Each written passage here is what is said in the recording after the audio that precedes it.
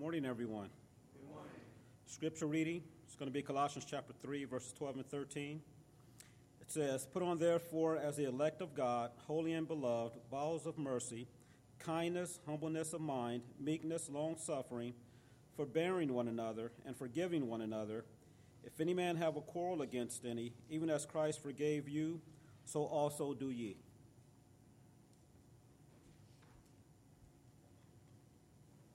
Good morning, everyone. Good morning. How's everybody today? Good. And thank you to all of you who cooked for our picnic next door. I know for one, I'm going to make this sermon about an hour, so you'll be super hungry. That way, when you eat, you'll really enjoy every bite. But do join us. We love you. We appreciate each and every one of you, and we're so glad that you can come and fellowship over a meal together. So please feel free to stay, and we're glad to have you. Well, how many of you remember the old Beatles song, "All You Need Is Love"? Yeah. Now, maybe you know a little bit of the history, but I thought I'd share it with you. The Beatles released this song in July of 1967, and it was a Lennon-McCartney write-up, but it was actually debuted the month before. In June, on June 25th, at EMI Studios in London, this was the very first broadcast via satellite that was seen by an audience of over 400 million people. It's the very first time they were broadcasting for the entire world to see. It's not that they didn't have the technology, it's that turning the TV on and making it worldwide and live broadcasting, right? A live performance. This was the new thing. To allow for the show's international audience, McCartney and Lennon, they decided to keep the song very simple, and so they wrote a very simple set of lyrics, and they thought they would capture the utopian ideals associated with the Summer of Love. If you know what happened about a year before, anybody remember that? Woodstock, the Summer of Love, and all the disaster that brought later on. That single topped the sales charts in Britain and the United States and many other countries, and it became the counterculture's embrace of flower power philosophy. How many of you know what flower power is, right? Naming your kids after, like tulip and chrysanthemum, so that you could show that you're in love with nature and mankind, and everything's just supposed to be all smarmy.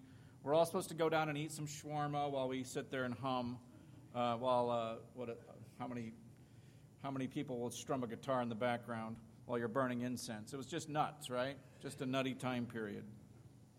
I would want to change the lyrics a little bit, though, if I were saying this. I would want to change the lyrics a little bit, because the most repeated line in the whole song is, "Love is all you need," right? You hear it ad nauseum through the song.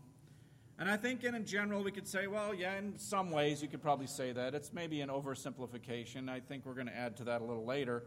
But if I were to sum this up as the Bible's message, I would say God is love, amen. I would say God loves you, amen. I would say you need to love God, and you need to love your neighbor, because love is really all you need.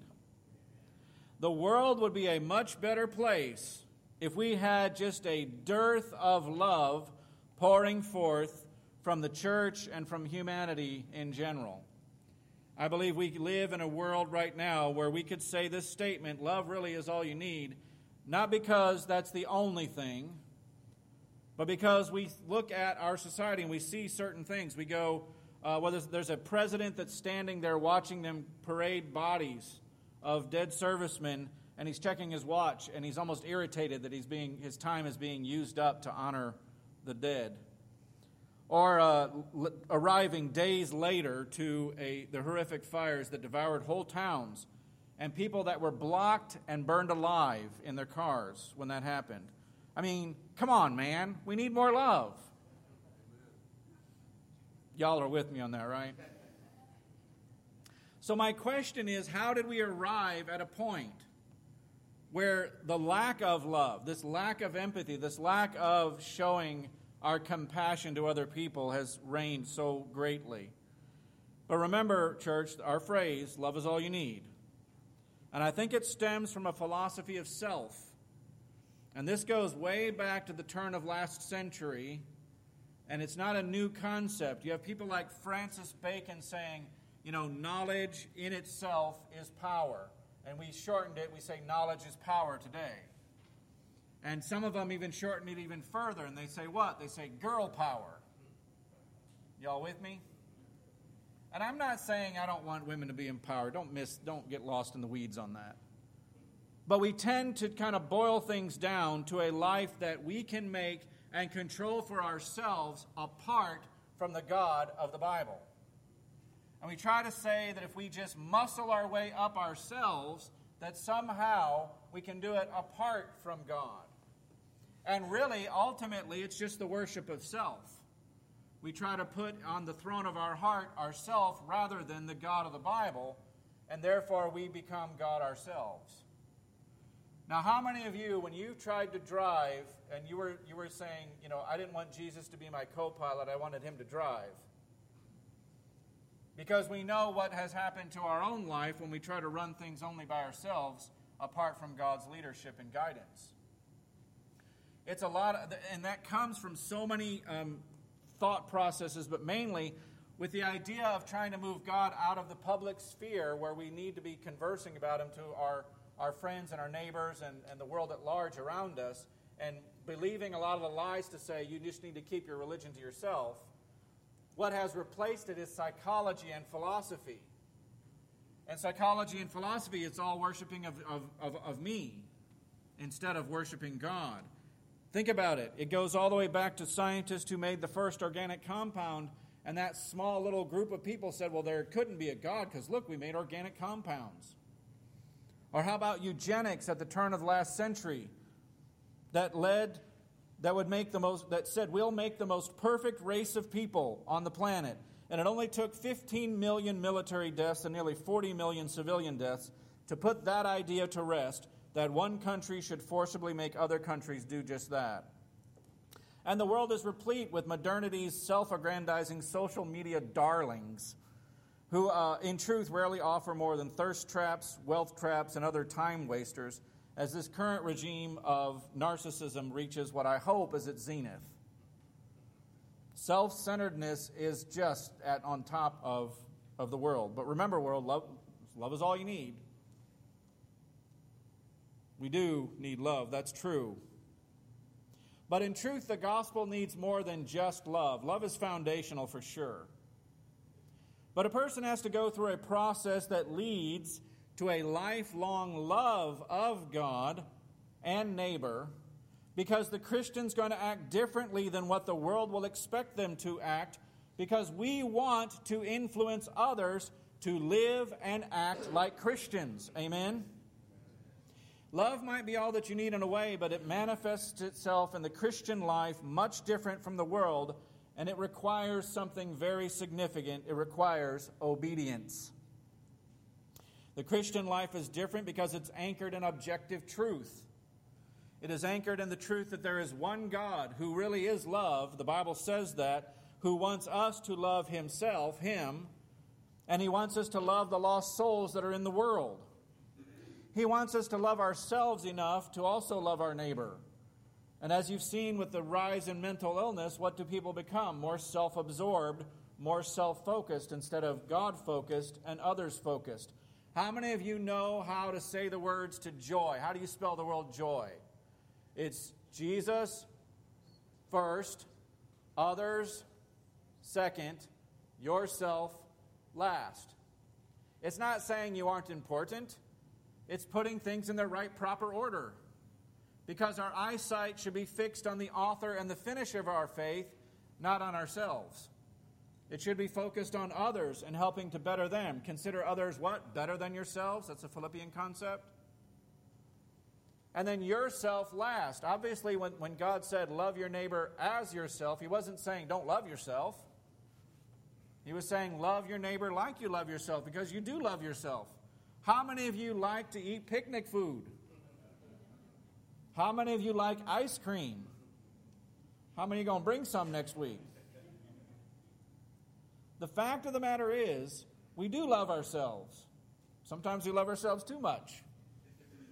But the Christian life is anchored in the God who loves you, but it requires obedience to what he asks. And what he asks of you, what Jesus offers to you in requirement to follow him, is not heavy. It's not burdensome. He said it himself in Matthew 11. Take my yoke upon you. Why? For my yoke is, and my burden is. Isn't that interesting? When he demands that you take up your cross and follow him, it's not meant to you, oh, I'm a Christian now. Oh, boy. He lightens your load. Why? Because his blood can wash away your sins. Following and doing what he asks of you and becoming a slave to righteousness to follow him is a better, more happy, and fulfilling life than the other way. Obeying Christ is not meant to break us down with the heaviness of our own sins and sufferings. Obedience brings us to the point where we can access what Jesus brings to us. Forgiveness of sins, heaven so long as we live a faithful life, the indwelling of the Holy Spirit. That conviction and comfort of knowing that as we study God's Word and as those truths are revealed and we do our best to apply them and make them a part of our life, that we will live a better life.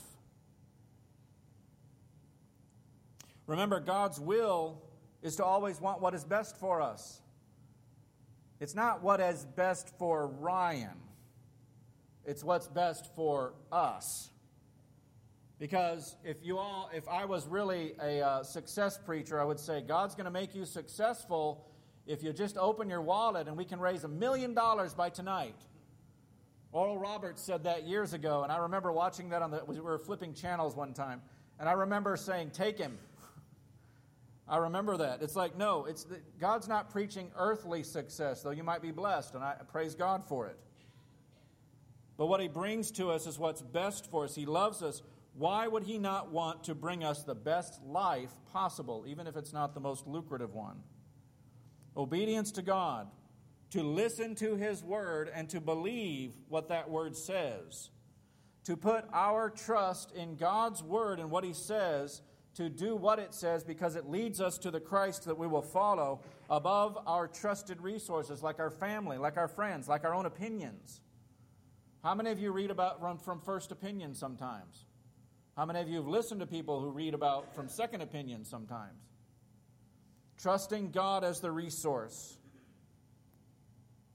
To tell the truth that the God of the Bible is truth. Your word is, what did Jesus pray? Truth. And that what that means is, as the world might want to continually pull away from God, we need to draw closer to him. Because he wants us to draw near to him, because he wants to be near to us.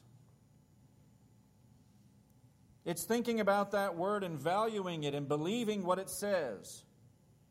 Believing that God exists and that he'll reward you if you seek him, because the value of a God seeker is more than simply forgiveness and heaven. It's more simply than just getting a get-out-of-hell-free card from God.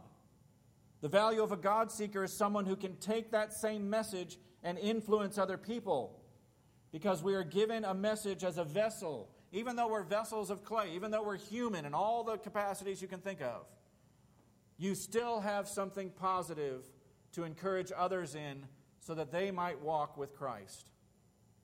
And if you're not a Christian, you need that. Because without Christ's blood, we're not forgiven. You have to believe that, and you have to believe that he exists, that he wants you to follow him. Believing will cost you. Committing to the truth of Scripture, that value of full devotion has been sort of downplayed in recent years, right? What's best for me? And the me generation. When we realize that there's no I in team, we start to think and move our eyes more outward. We start to look at God and we say, I want to follow after God. I want to commit to him. I want to believe what he says. And even though society might try to throw out objective truth, and they might try to say that there's only things that are subjective to whatever our personal experience is. And the only moral law that matters is the moral law I make up for myself, which doesn't seem to work, by the way. It doesn't change the fact that God loves you and he wants you to believe in him, and he wants you to pursue a relationship with him and obey the truth that you know is in Scripture. And if God tells us that we're sinners, we say, yeah, I'm a sinner. And if we're saved, we say, you know what? I'm a saved sinner. How many of you are happy to be a Christian? Amen? How many of you are glad that Jesus forgave you of your sins? Amen? Let me tell you, church, it is a beautiful thing to obey the truth that we find in Scripture. And to know that the burden of our sin, the burden of trying to get to heaven by ourselves, which is impossible, has been made, the way has been made by Jesus Christ. And He's made it in such a way that if you'll just stay on the straight and narrow, it only has one end, to find Him, to go to heaven. And that if you just stay on that path, that life will be a better life for you. You know, we've all had bouts of sadness and depression trying to wear our own mantle, trying to carry our own sins ourselves, trying to work things out on our own.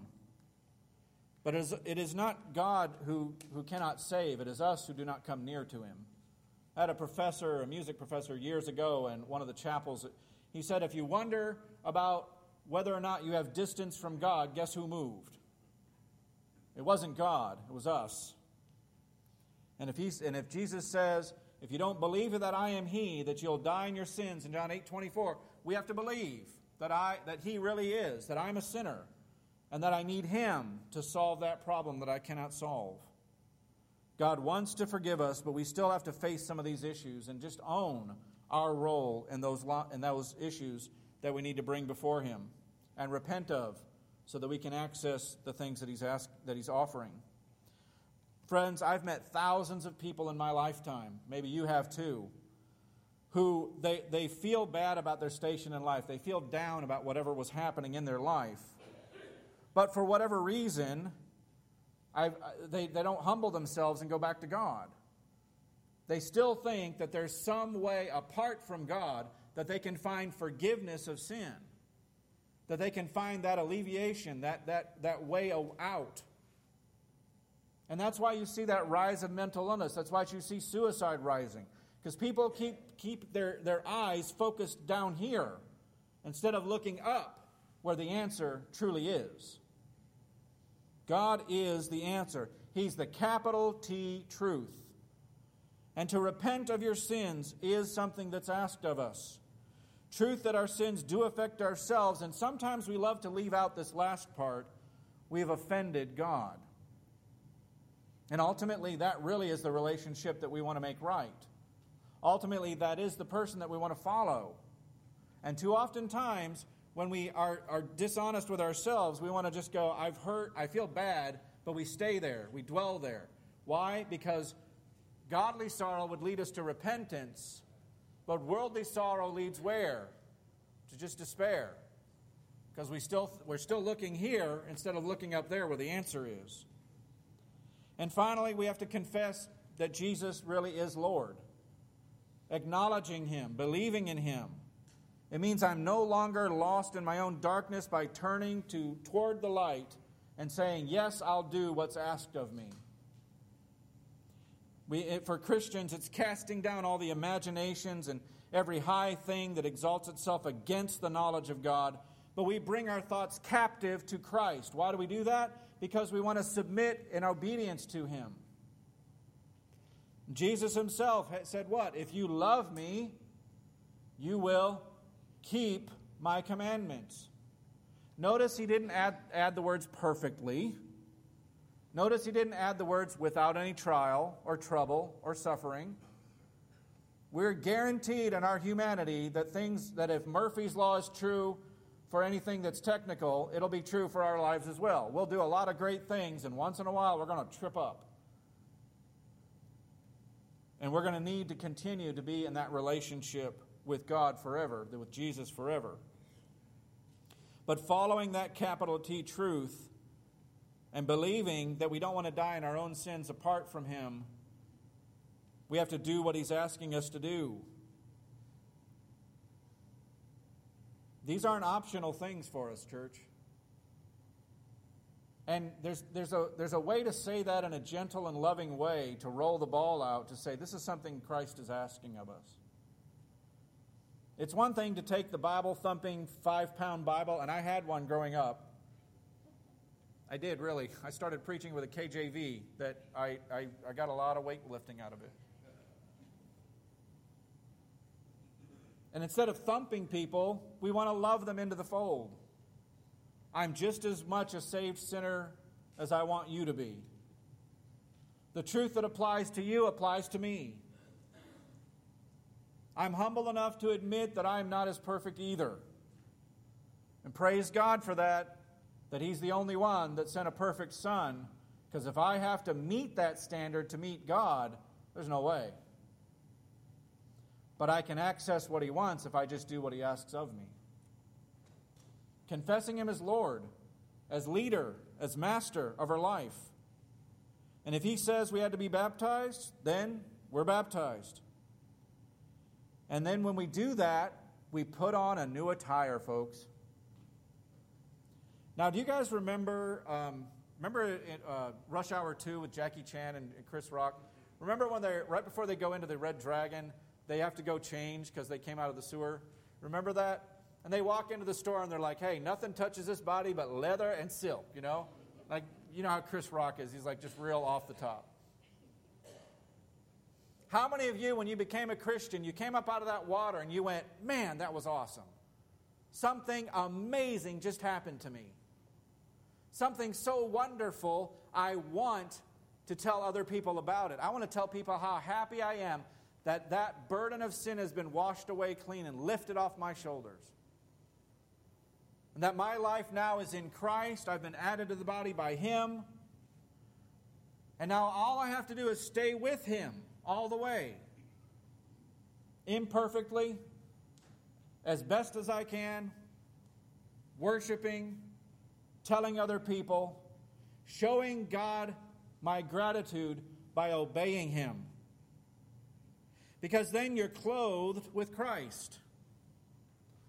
You are clothed. You have put on the new. The old has gone away. The old man's dead. The new one's come to be raised to walk in newness of life. Boy, love might be all you need then to live the Christian life to the fullest, because there's some good things that come from living the Christian life, from putting on those new clothes. You can put on things like compassion. It is with passion, right? Passion by itself doesn't necessarily have a direction. But compassion is what Jesus did when He looked upon the crowds and He was moved with compassion and He healed them. When He looked at the crowds and He looked at Jerusalem and said, "Oh, Jerusalem, Jerusalem, how I'd wanted to gather you as a hen gathers her chicks." When He looks at people and instead of giving them what they deserved, He gives them something more beautiful. He heals them. He restores them. He calls them to the better life, which is a life with Him. And what did people say when they heard about this Jesus? If they weren't trying to hold on to power or prestige or whatever, they were in love with Him. That's why people followed Him. He lived a life with compassion. We can live a life that has kindness.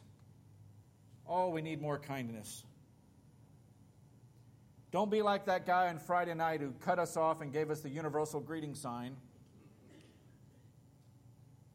Could have caused a really bad accident. Don't try to be first. It's okay to open the door for people. It's okay if you come in second. What about lowliness, humility? What about being humble? Not hurt you because I was hurt, because I want justice and vengeance, but rather giving grace and mercy and forgiveness instead of revenge. Remember that Jesus could have called down 10,000 angels. Remember, it only took one angel to kill 185,000 of Sennacherib's men. Remember, it only took one angel, the death angel, to kill all the firstborn in Egypt. God has authority over the entire army in heaven.